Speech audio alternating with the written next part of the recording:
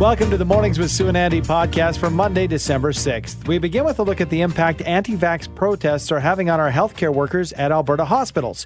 We discuss with Dr. Ted Jablonski, our on-call family physician, who recently penned an article on the topic. Next, we look at the issue of protectionism when it comes to certain industries in the U.S. and what we can do as a nation to level the playing field and stay competitive. We discuss with a political scientist from McMaster University. Last week, the House of Commons agreed to pass legislation which bans the practice of conversion therapy in Canada. We speak with Ben Rogers, a survivor of conversion therapy, who shares his personal story and his thoughts on the importance of the announcement. And finally, it's another edition of Motivational Monday. This time out, we get some advice on getting an early start to your fitness resolutions for 2022 with Travis McTeer, the Director of Research and Analytics with Good Life Fitness. Anti-vax protesters can be more than just a nuisance for patients trying to make their way into a hospital for a scheduled surgery or for an emergency. They have a negative impact, a serious impact on healthcare workers simply trying to do their jobs. Dr. Ted Jablonski, our on-call family physician, joins us this morning. He has penned an article on the topic which also asks the questions, why are they so angry with the medical profession? And Dr. J joins us now. Hi, Dr. J. Good morning. Thanks for being with us. So what prompted you to write the article then? Well, I guess I read an article about the kids getting vaccinated, and there's groups now who are trying to stand in the way of parents, grandparents, and kids getting their vaccines, and literally not just sort of giving a protest, but literally, screaming at them, telling them they're trying to murder their children or using euthanasia, like crazy terms, or genocide, like terms that are so completely inappropriate. And this sort of got my blood boiling a little bit. People are just trying to do what is right, trying to do their job. And like, if you have a protest, I think everyone, we live in a free country, and everyone has the right to have an opinion and to express that opinion. And I think that's healthy. But I think there are places to do it and places that are completely inappropriate. And I think somebody has to stand up and say that. You say that they should happen, and we have that opportunity. But where I'm just devil's advocate here, where would be the best place for a protest then? Where do you think? Well, I think there are public places like say in Calgary, the Olympic Plaza or some places like that, downtown, if you want to march around or have placards or honk your horn or do whatever these folks do. But I don't think it should be where there's potential violence or physical harm of patients or workers trying to access their place of work. The hospital clinics it just seems totally illogical that, I would stand there as a protester and try to stop somebody from doing their job to save a life. I'm not sure what the logic is to that. I don't think anybody was able to figure that one. A free space, a public space where nobody is being harmed. I think, if you feel that strongly about expressing your opinion, do it there, please. Dr. J, why do you think, you're right in the midst of it, you've got the insider's perspective, why do you think these protesters are so angry with the medical profession? I honestly, I've thought about this issue a lot. I'm not sure if this is a feeling that somehow there's misinformation and that we are not presenting the truth. We are not on the side of truth. We are on the side of falsehood somehow, and that we're trying to somehow fool the public in some way, which is really, really not true. Again, whether this is fueled by social media or just, a huge campaign of fallacy and misinformation. But, when it starts to affect people where they feel unsafe going to work or unsafe at the workplace or unsafe taking their kid for a vaccine, I think we've crossed the line that shouldn't be crossed. Very interesting and times scary when it comes to these people working in the fields and, like you say, parents trying to get their kids vaxxed. Thanks for your time, Dr. Jablonski. We appreciate it. You betcha. It's Dr. Ted Jablonski, our on-call family physician. With trade tensions high between Canada and the United States, how can Canada address American protectionism? With some details, we're joined this morning by Noah Fry, PhD student of political science at McMaster University. Good morning to you, Noah. Thanks for joining us. Good morning. Thank you. Hey, can you first maybe define what exactly is American protectionism? What does that mean?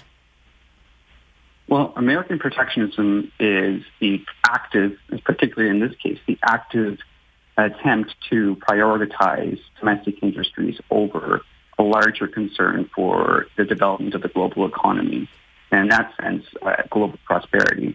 So in this particular instance, American protectionism is being very salient through the electric vehicle subsidies, in which there is particular contingencies for American-produced vehicles in favor of American-produced vehicles instead of Canadian vehicles.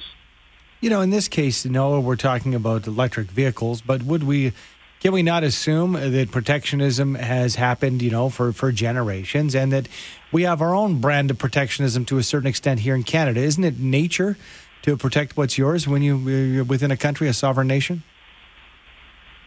It is nature to protect what's yours. I think there are different philosophies in how you do that. So one philosophy is that you promote what is the most competitive price level for vehicles.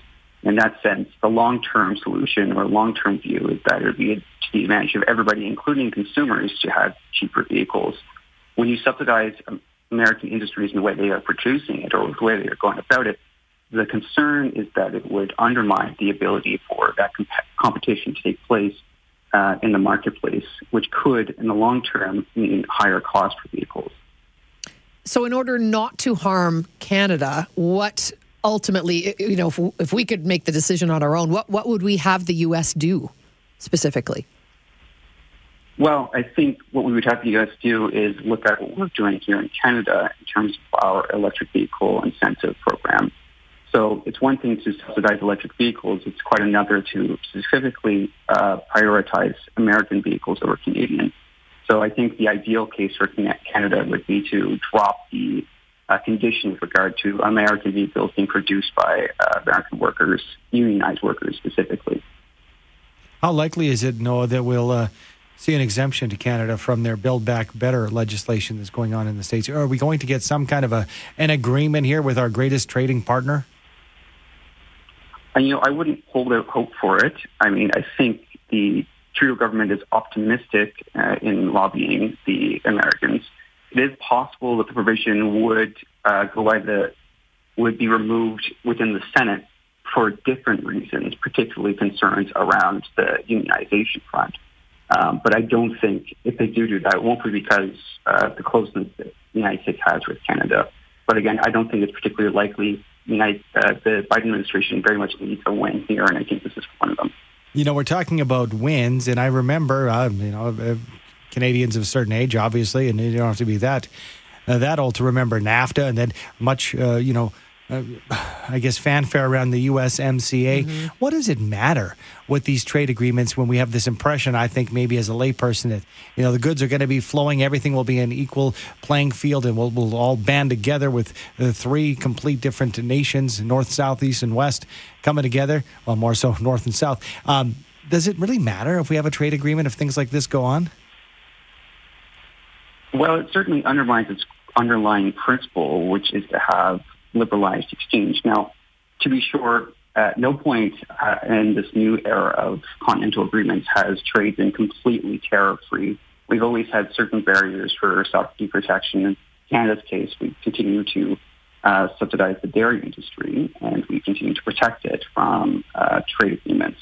So there's always a balancing act. And I think what trade agreements do is that they attempt to establish a pattern in terms of what this would look like.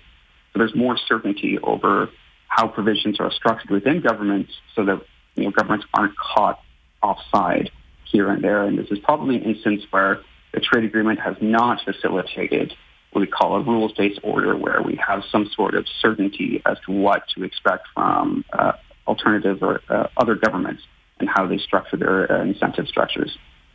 Very interesting. And also, just before we let you go, Noah, can we see any sort of protectionism like this in other, I guess you'd say, blocks of nations? Does this sort of thing happen in Europe or in Asia, or is this a North America phenomenon?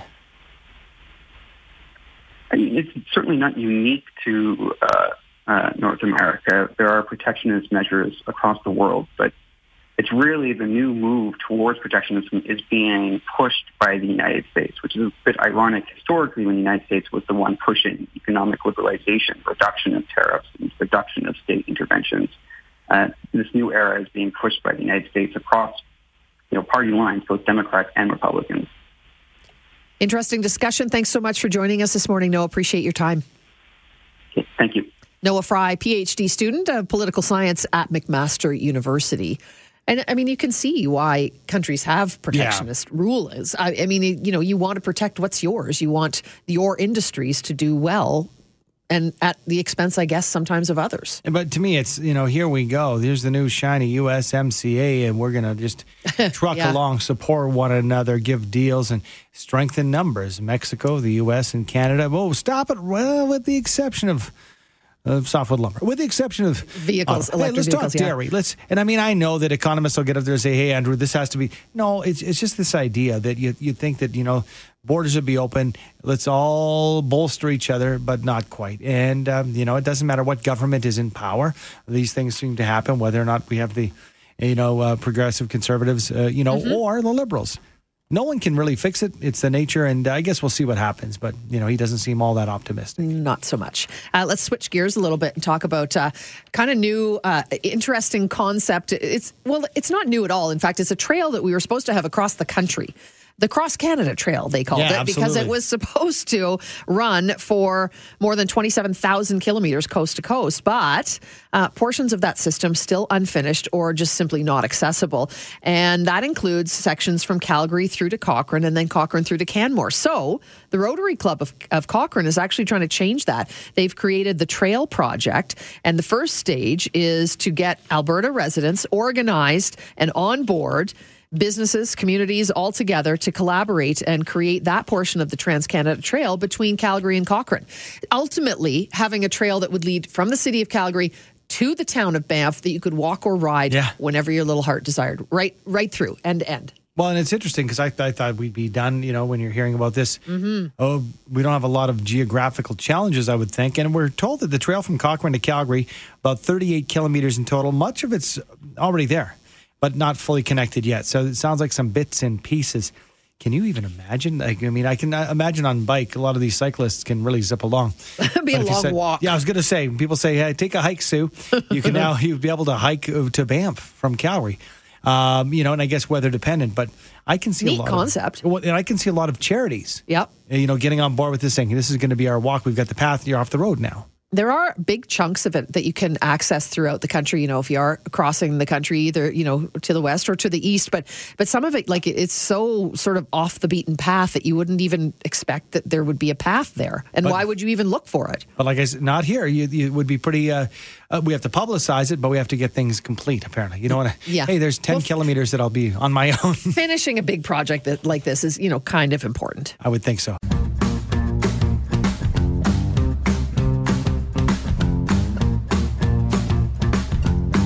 Last week, the House of Commons unanimously agreed to pass Bill C-4, the legislation to ban conversion therapy in Canada. That bill now waits to be passed by the Senate. With details on the impact the bill will have, we're joined this morning by a survivor of conversion therapy, Ben Rogers. Good morning, Ben. Thanks for joining us. Hi, thank you for having me. Appreciate it. First, for those who may not really truly understand what it is, can you explain what is conversion therapy? So, first thing I want to say is that we have to make a little correction there. We need to start calling it what it is. It's conversion therapy practices or conversion traumas. Mm-hmm. Because to call it conversion therapy is a falsity right there in and of itself, because there's no therapeutic, there's no healing, there's no nothing.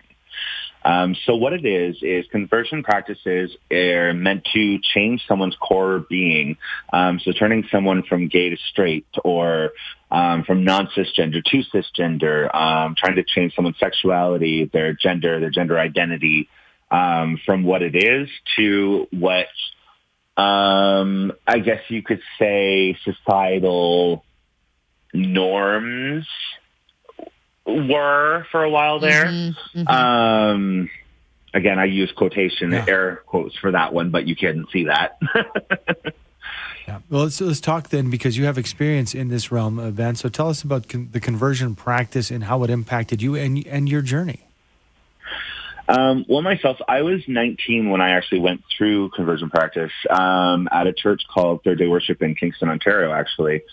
I was basically put through a process of pray away the gay, and it all sounds very cliche, very small, but when you actually go through it, it's extremely momentous. Imagine having all of your core beliefs, all of who you are, and you're told that it's wrong. And you're told that you are broken, that you are, demonic. That's literally what I was told, is that I had demons in me and that the church could cure me. That the only way that I could be normal and with my family again was to be straight. So do you think, Ben, is it a stretch to say that this new legislation will truly save lives? Not in the least. It's going to save lives.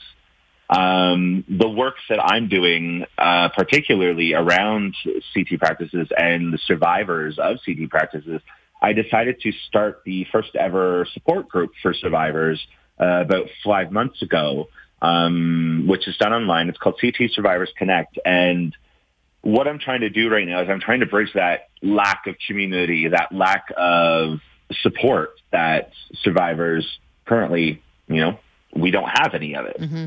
And so I'm trying to build those connections and those supports so that survivors actually have a place to find each other and to, start building again off of the loss that we were given. I'm wondering, Ben, as with anything, when the government gets involved, they can, put the word ban on a conversion practice. Do you think that this will be the end of it, or do you think we may see underground practice of such things in our country? Unfortunately, to be 100% honest, I don't think this is the end. This has been an underground movement for a very long time. If you look at churches particularly, a lot of it, conversion therapy isn't even a word that's generally used. It's done very secretively. It's done very insidiously, and it's dangerous in every sense of the word. And that's why I truly believe that not just the country, but the provinces, territories, and each one of the municipalities have to step up and also, take charge and be like, yeah, we need to stop this at every level. I got to say, Ben, I was proud of the politicians of all stripes that came together to push this forward. So let's hope it passes, and let's hope that with folks like you doing the work that you're doing, that we see an end to this at some point in time very soon. Thank you so much for sharing your story. Thank you so much for having me. And honestly, I just want to tell anyone that's out there, there is hope, and you have the capability to be every bit of who you are. We are the rainbow, and let's shine bright. Hear, hear. Thanks, Ben. Ben Rogers, survivor of conversion therapy practice. 3 in 10 Canadians plan to make New Year's resolutions, and improving personal fitness and nutrition is the most popular resolution. But how can you set realistic and achievable goals? On this edition of Motivational Monday, we're getting some help early to sticking with our fitness plans for the new year. Joining us this morning is Travis McTeer, Director of Research and Analytics with Good Life Fitness. Good morning to you, Travis. Good morning. First out the gate here, Travis, we had that stat at the beginning here. Why do fitness-based resolutions rarely succeed? Well, I think as with most resolutions, what happens is people run into obstacles. And when you're focusing on the destination, I want to lose 20 pounds, for example, and you hit those obstacles, it often will feel like you're just never going to get there. And we really do see a lot of that when we look at our members. They start off really gung-ho, and then they run into some sort of a hiccup in their schedule or in their life, and then they start feeling like they're just never going to get there, and they give up. Very much human nature, I think, to create this great big goal, and then when we get a little hiccup, then we just throw up our hands and say, it's too hard, I can't do it. So is that maybe the thing that we need to look at more, Travis, is setting an achievable fitness goal or steps to getting to the goal ultimately? Yeah, I think the best way to think about it, and certainly not a new idea, is just to focus on the journey rather than the destination. So when you're focused on that destination and you hit those hiccups, it sometimes feels like, the destination is just getting further and further away. Whereas if you're using, an approach where you're looking at the journey, you can always look backwards and say, hey, I made some progress today compared to where I was yesterday. And being able to look backwards and see that progress, that even when you hit those hiccups, that's still there. No one takes that away from you. And so that's very motivating. And I think that's the way to really set goals that will be motivating for you and that you'll be able to hit. Travis, I've heard somewhere along the line that 21 days or at least 3 weeks is how long it takes to form a habit. And experience in my world would, basically back that up. Somebody who used to go to the gym very regularly, that first 3 weeks or a month in January, super busy at the gym, and then there's nobody there. Can we really put a day amount or a week amount on how long it takes to build a successful habit? Well, certainly researchers have looked into this pretty carefully, but I think the trouble with habits is that, again, you hit those hiccups and suddenly your habit falls apart because your habit's based on, having a certain structure in your life. And when that structure changes because you get a new job or a promotion or, you slip on the ice and you hurt your back, suddenly all of those things that your habit is based around have changed and the habit falls apart. And so I think that's as much what you're seeing is that lots of people develop a habit, but then things change and suddenly those habits don't guarantee that you're going to go to the gym anymore. I know you've talked about something that you refer to as mindful mastery goals. What exactly is that? Mindfulness is being kind of aware of the present, right? And you're thinking about what am I doing today? What did I do yesterday? What am I doing tomorrow? Rather than thinking about those long-term goals. And so being mindful when you're setting your goals is set goals that, are really focused on progress. How can I get better today than I was yesterday? So, maybe yesterday I did 10 push-ups. Today I'm going to do 11. Tomorrow I'm going to try for 12. And by thinking about, things in terms of just growth, like we said before, those hiccups aren't going to have that really, devastating impact on you when, tomorrow maybe I can't do 12, but I can try again for 12 the next day. How powerful is the accountability factor when I'm thinking, perhaps a personal trainer that's going to be there with you or inviting a buddy to work out with you? Is that important? It absolutely helps. There's lots of research showing that having, whether it's, the same person that you work out with every day or a personal trainer or even just somebody that you call at the end of the day and say, hey, I did it again today. It could be a friend on the other side of the country. Just having someone to tell them that you've been successful today really does make a difference with motivation. Obviously, you're with Good Life Fitness, Travis, so the body is key with you and the people that you work with. But clearly for you, mind plays a big role in it as well, doesn't it? Yeah, absolutely. So much of living a healthy lifestyle is having that motivation and that desire to be healthy. And I think that's one of the things that we see is people they come to the gym and they think, I'm going to be exactly the same person I am today, but I'm going to do all of this stuff that doesn't come naturally to me. I'm going to work out at the gym 3 times a week, even though I really don't want to. And I've always felt that, a much better approach is to think about people who do go to the gym 3 times a week. What do they know or what do they feel that's different than what you feel? And go learn how to know those things or to feel those things so that going to the gym isn't a struggle. It's not, this big challenge that you have to, be up for every day. It's just something that comes naturally. Great tips and super timely as we get closer and closer to the new year. Thanks so much for your time, Travis. Oh, you're very welcome. That is Travis McTeer, Director of Research and Analytics with Good Life Fitness. Do you have a gym membership still? I know you had one at the beginning of COVID. Does it still exist? Yes, it does. And it was at the beginning of COVID, I did. And then I had a bit of a blip because my gym shut down for good. Yeah. Just kaput. Found another gym, and I don't go there as often as I should because I do some personal training as well. You and I both with Sandra, one-on-one personal fitness. So, I mean, I get that. Yeah. And as you know, and I know that you do a ton of hiking. Yep. And, so supplementing. But I see, and I have seen in the past, so many people, come January. and it is crowded. Everybody goes gung-ho. Who are these people? If you go regularly, there's a whole bunch of new faces. And you got to feel like these are businesses, and they've got personal trainers, and they've got staff working the desk. They're a business. They got to keep them afloat. So I'm sure they don't mind if people don't show up. Yeah. But you really have to think about it. And maybe for some people, it's hey, if I'm paying, and a cheap gym was probably $30 a month, 30, 60, 80, $100 a month. Maybe if I do that, I have to go.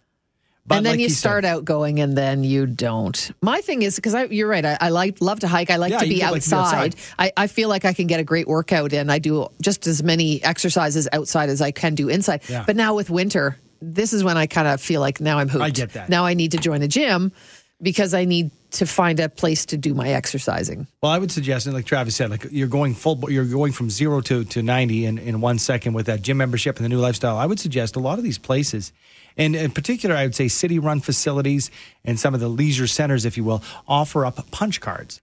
So you could buy a 10-pass visit and ease yourself in. Because I would suggest if you've never really been and you go 10 times in 1 month, that's quite a bit. That is quite a bit. But if you end up going 5 or 6, you still haven't, laid down the money for a full year pass. Yeah, that's a good way to do it. If you find yourself going once in that month, maybe reconsider that gym membership. Do you think many more gyms are doing that now because of COVID, or just some do it because they just always have done it? I would think the real rah-rah, sis-boom-bah gyms where you see people working out with weights and have a ton of classes, they probably don't because they want to get you in. Yeah. But I do know. Want the monthly membership. Yeah. I'm just going to drop the name of the one I do know, which is like Trico, which is by my house. Yeah. They certainly have a punch card because I've used it for my kids. Yeah. I had the full membership. They weren't going. And I said, well, if I get a 10 punch card and you use it, then we'll gauge. If I'm having to refill this card in 2-3 weeks, we're going to have to get a membership again. Thanks for downloading and listening to the podcast. Don't forget to subscribe, rate, and review for free at Apple Podcast, Google Play, or wherever you find your podcasts. And tune in to Mornings with Sue and Andy from 5:30 to 9 every weekday morning on 770 CHQR.